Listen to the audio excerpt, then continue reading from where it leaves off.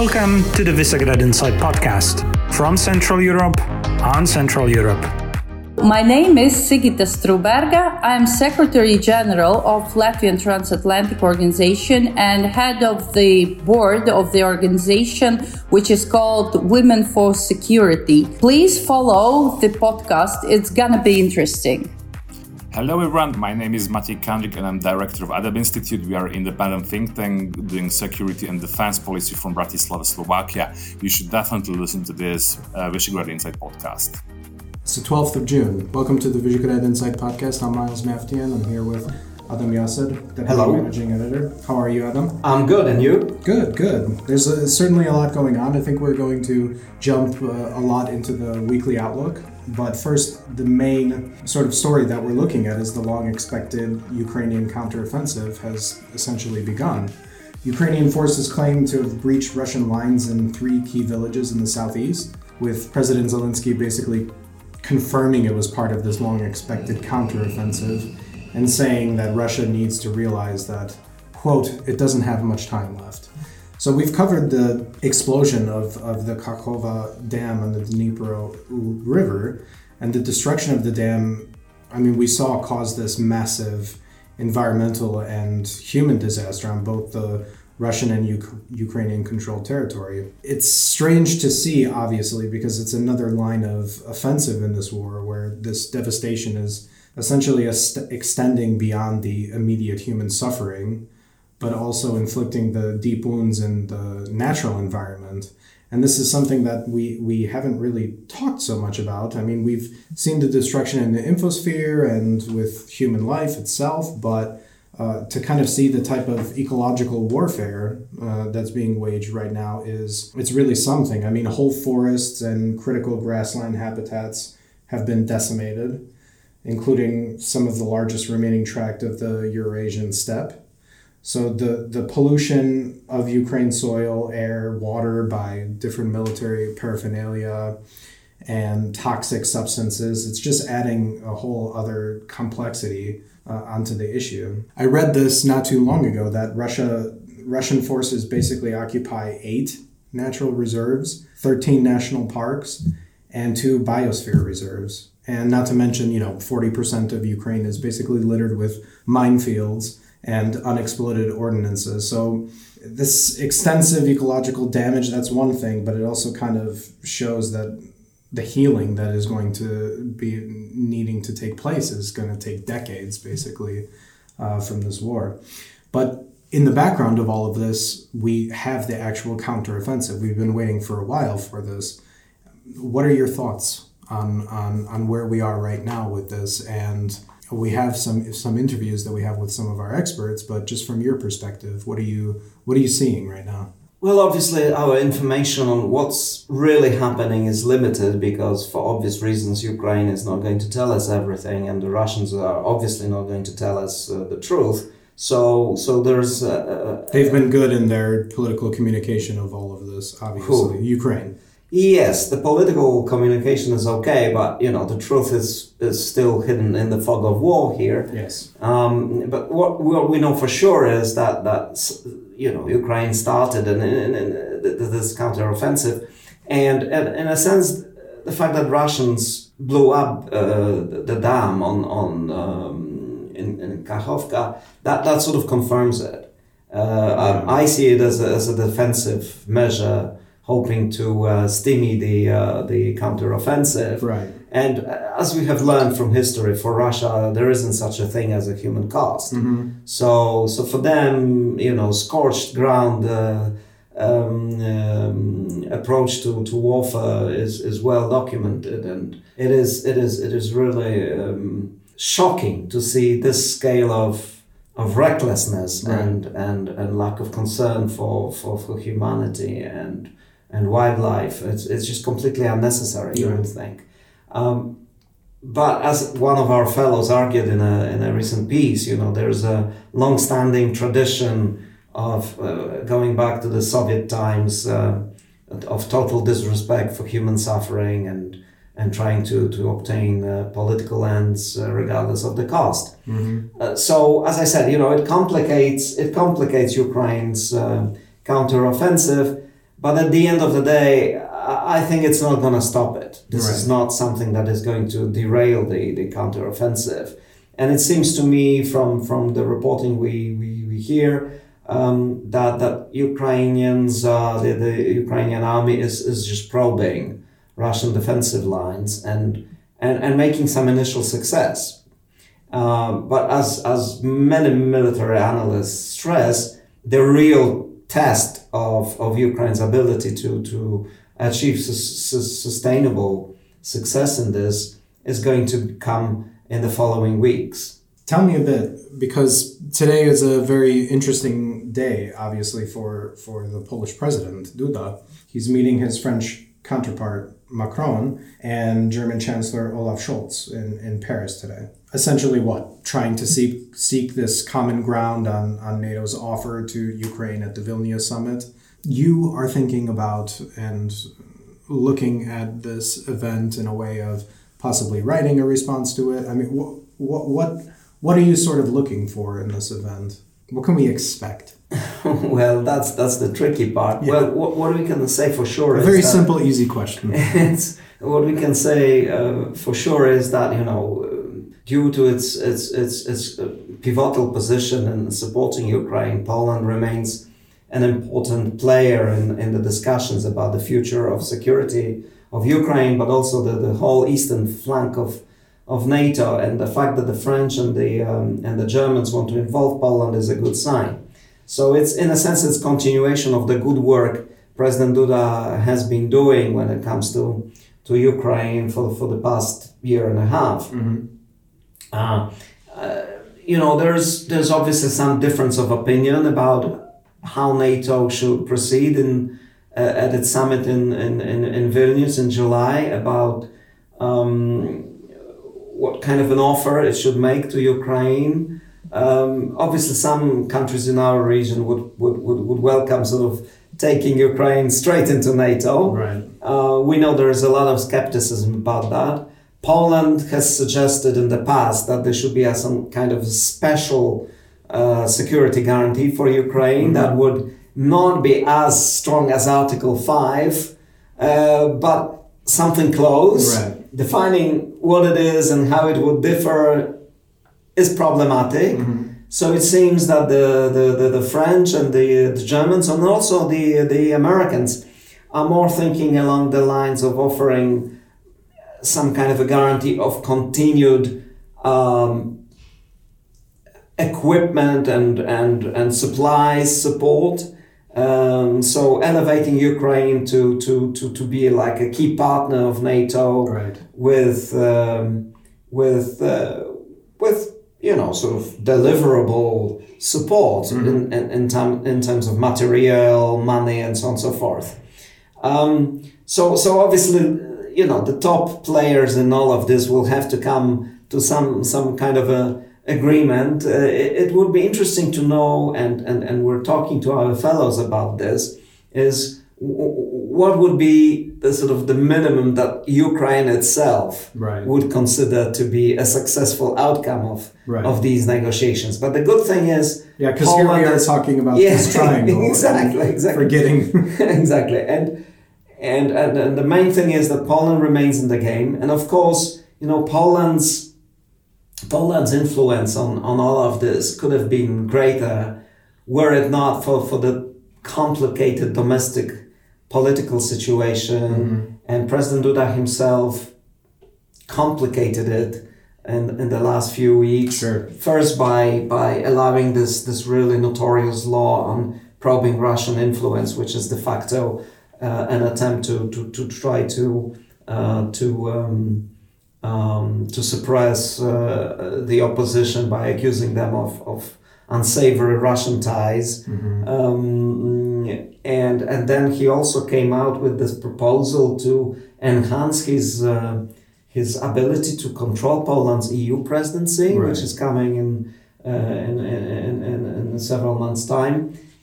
And it's unconstitutional. It's very strange because it seems like he would like to sort of be able to impose the agenda for the presidency above the government. In Poland, the president hasn't got, under the constitution, the president hasn't got such scope. The government controls the presidency. And this comes in a wider context of perhaps him being a little afraid that the opposition might win the election in October, and therefore take stalemated, or a sort of stalemated. Stalemated. No, that would be genuine. If that were the reasons. Unfortunately, I think it's not the case. Right. I think it's more the question of him being afraid that the next government, if it's an opposition-led government, it will take a much more pro-European stance than the current government with which he's aligned. So he's like trying to take power away from the future government. So he's hedging. That's very strange. And so there's a lot of confusion about what's happening on the Polish scene in terms of rule of law, in terms of Poland's relationship and standing within the EU. And obviously this is weakening Poland's hand. Yeah, it's almost like two faces or something along those lines. And I think that this discussion is interesting also in the sense that we reported in the Outlook how the Bucharest 9 leaders, they met at a summit in Bratislava last week. And within this, they essentially had this benchmark, because I think all of us are searching for where is the benchmark for peace talks, or for, what is going to be that trigger that basically ends this war or continues it and so forth. And this was very clear. I mean, they stated that the territorial integrity of Ukraine is the only way to secure peace. Well, but the only thing about this is that I'm more and more inclined to think that in a sense, because Poland and Hungary are playing such a strange part in all of this, is that Central Europe, in a sense, is missing its opportunity to leave a bigger imprint on Western policy. Right. And at the same time, we see Germany and France really moving away from their earlier positions and becoming much more muscular in their approach to defense. We've had some very combative statements from both Chancellor Scholz and President Macron. Both countries are spending a lot of money on armaments, and this comes just on the heels of the latest Eurobarometer survey, which indicates a vast majority of Europeans are beginning to perceive Russia as a threat, and they want a more robust approach to defense. So the politicians are sort of creating this mood, but also following the public mood. Yeah. So in a sense, you have this paradox that Central Europe was saying certain things for a very long time about Russia being a threat. And now they're sort of wasting this potential, whereas Western Europe, which seemed to have sort of neglected the issue and poo-pooed the whole thing about Russia being a threat, now are taking it seriously and actually delivering on concrete measures to tackle this. Yeah. So this is a paradox. Yeah. Well, there's certainly a lot ahead. Is there anything else that you'd like to sort of highlight or mention from the weekly outlook? I think the important thing to watch is the health of the Polish banking sector and overall the health of the Polish sort of macroeconomic picture, because this week the European Court will decide on whether hard currency loans, mortgage loans that were issued by banks during just before the big financial crisis, whether they were legal or not. Right. It's to put it in a sort of simplified way. Right. And estimates suggest that if the likely ruling is that some of these loan agreements will be invalidated, that means Polish banks, the Polish banking sector as a whole, may need 20 billion euros of write-offs or provisions. Wow. Which, is not a huge amount given its overall balance sheet, but it may further limit their ability to finance projects, including armament purchases. Right. So, with the budget deficit going up to around 5% of GDP this year, some stress in the banking sector, and inflation still in double digits, it all points to the Polish government being a little strapped for cash, I would say. That's true. Which also sort of circles back to this issue of, is Poland really able to play the part it announced it would play in sort of rearming itself and building Europe's second strongest army as the government declared. As they essentially have to take a loan from South Korea. And now they're taking a loan from South Korea, and it seems they're desperate for money. So again, with Poland, there's sometimes this divergence between what we hear from officials in terms of their declared aims and policies and actual delivery. Great. Thank you so much, Adam. Now we'll move on to the question and answer, where we had Wojciech Przybylski, our editor-in-chief, discuss the counteroffensive with our two Marcin Krol Fellow, Sigita Struberga, and Matej Kandrik. Sigita, welcome to the show. Welcome to the Visegrad Insight podcast. And I'll go straight to the question number one, the question that everyone in Central Eastern Europe is now asking themselves: how is the Ukrainian counteroffensive going? We have a confirmation now that it officially has started, that the highest officials, including President Zelensky, confirmed that. What's your assessment? How this has been prepared so far, and how should we read the beginning of it? Exactly before this conversation, in news, what we heard was that there is certain success. On another hand, I would be very careful because, from my perspective, what we as West are doing wrong, we are making too much pressure on Ukrainians. So all our eyes, all attention, all the speeches we do are about expectations from this counteroffensive. Clearly, it is very important. There is no doubt on that. But this kind of our pressure during this psychologically very hard time, I think it can't really help Ukrainians, right? So I would be very careful, and that's why I think we also see this way how Ukraine has started to communicate about counteroffensive. We see that Ukraine is very careful. Ukrainians are choosing the way how to communicate it in a manner that they don't kind of show up with the first results they have.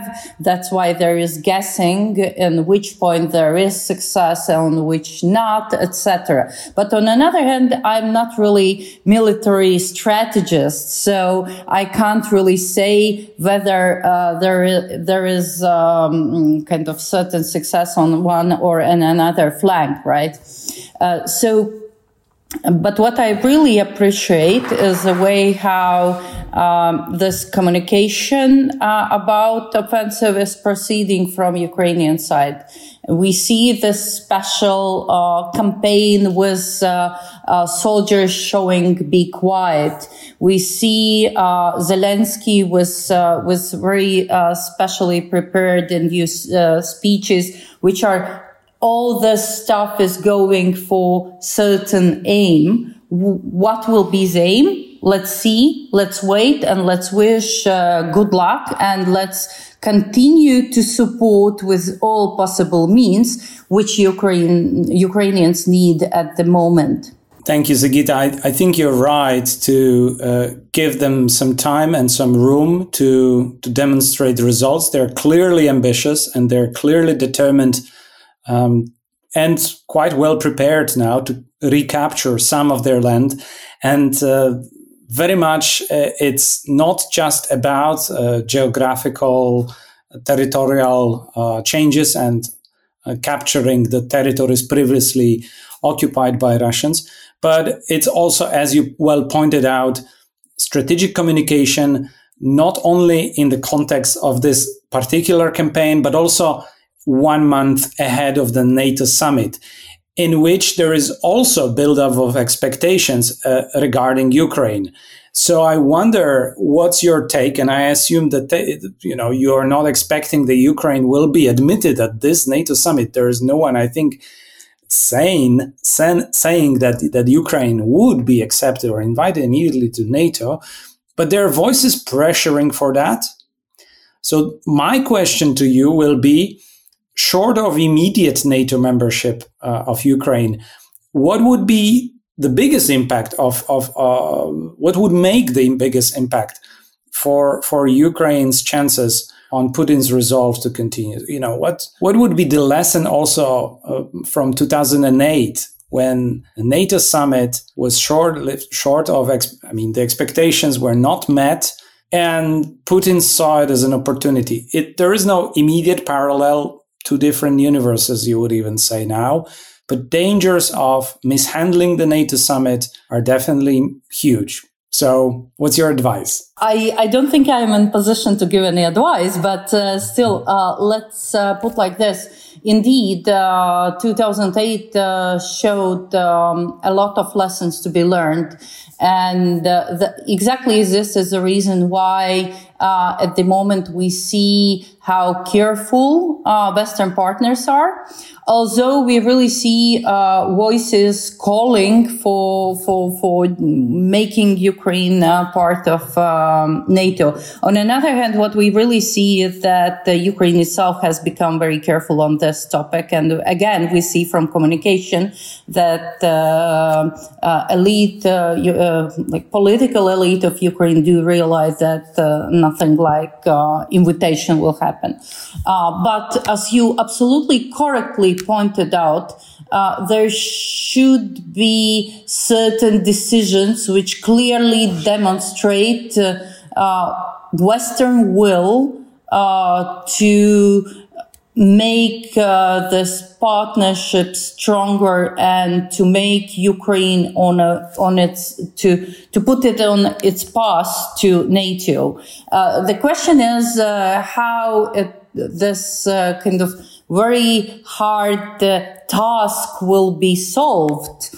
So we have heard some speculations about establishing special council between Ukraine and NATO in order to promote Ukrainian entrance to NATO. We have heard some security guarantees, which I can't really imagine how the one could provide some security guarantees for Ukraine at the moment. It's kind of wishful thinking, I think. That's why there are some other speculations,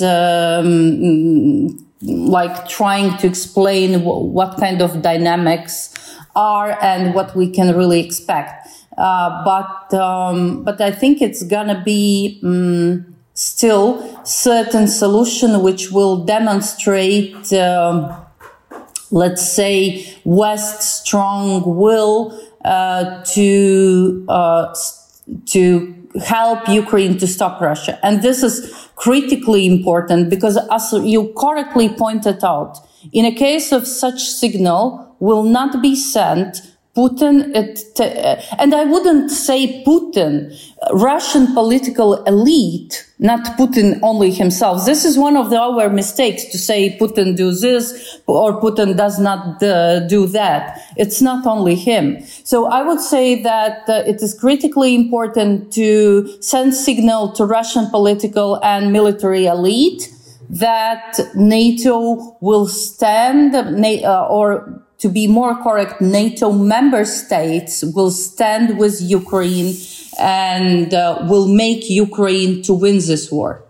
And then after that, we can really talk about Ukraine's membership in NATO. So you do believe that at some point Ukraine should be a member of NATO? I do believe that Ukraine at certain point should be member of NATO. Question is when and how. And in this, I'm afraid that I'm not as optimistic as part of my colleagues are, I really see that it's not only about war, like in long term, it is also about reforms, about many other tasks to be done in both sides, actually, not only in Ukraine, in order to provide membership for Ukraine. Okay, we'll leave it at there. And we will now follow up with Matej Kandrik, also a Marcin Krol Fellow at Visegrad Insight. Thank you, Sigita, so much. And both of you are working on an argument that will be soon appearing in Visegrad Insight, exactly relating to the position on NATO summit and Ukraine. Thank you for being with us today.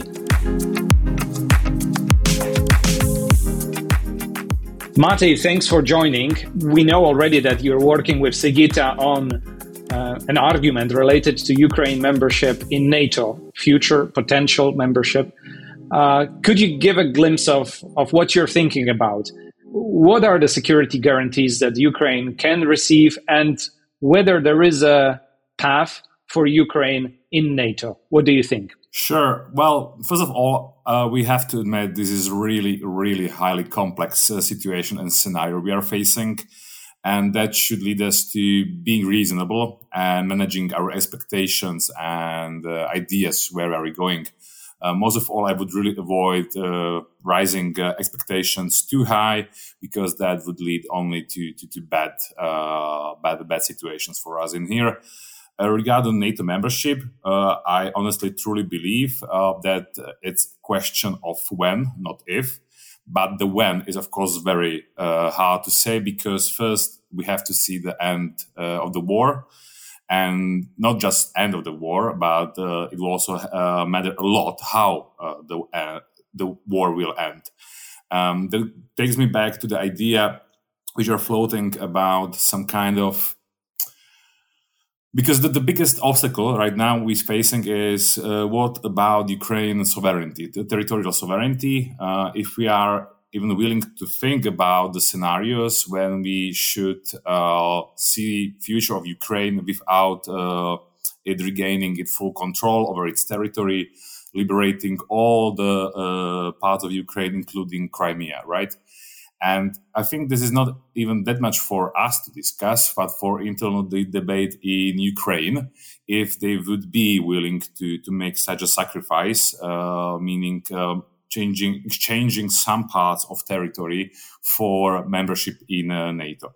And that's a huge bit to make, and huge political capital will be needed to be invested from the Zelensky or any future administration sitting in Kiev to make such a decision. But I think, honestly speaking, such options should be on the table because otherwise the options are rather limited.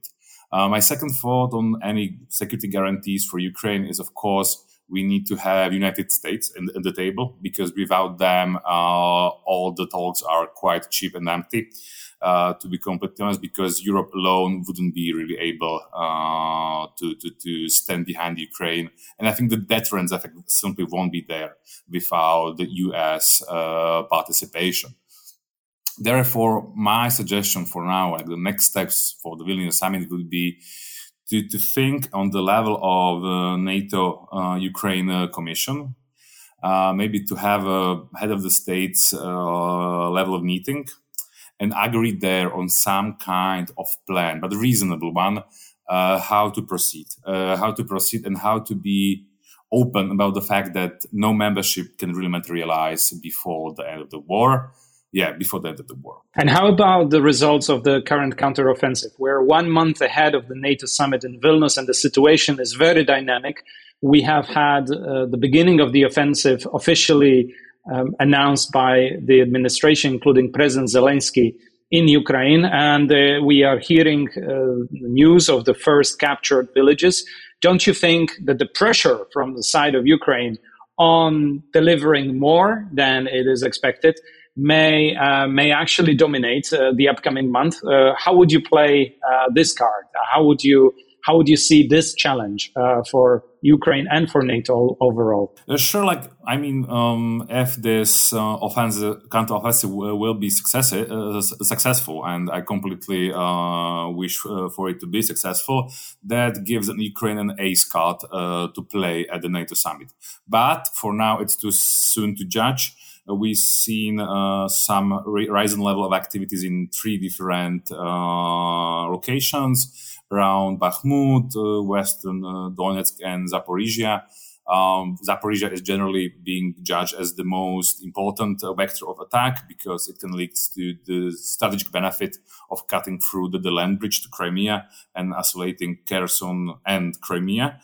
But we have to be, again, being honest with ourselves. Especially Zaporizhia is heavily defended. Russia managed to build thick lines of defense, combining minefields with trenches, with stationed artillery and other field defense. So it will be extremely hard to break through those defenses for Ukraine, and it will cost a lot in terms of lives and the material. So for now, I would say, finger crossed. It's important for Ukraine to make that breakthrough politically, both and militarily, but it's not going to be an easy win for sure. Sure. And if Ukraine achieved an enormous success, which we all hope for in the coming months, who knows, then I guess there will be a totally new reality to adapt to, and Russia might not be such a challenge as we thought before. Thank you so much, Matej Kandrik. Thank you for joining us for this podcast episode, and we're looking forward to your joint argument together with Sigita Struberga.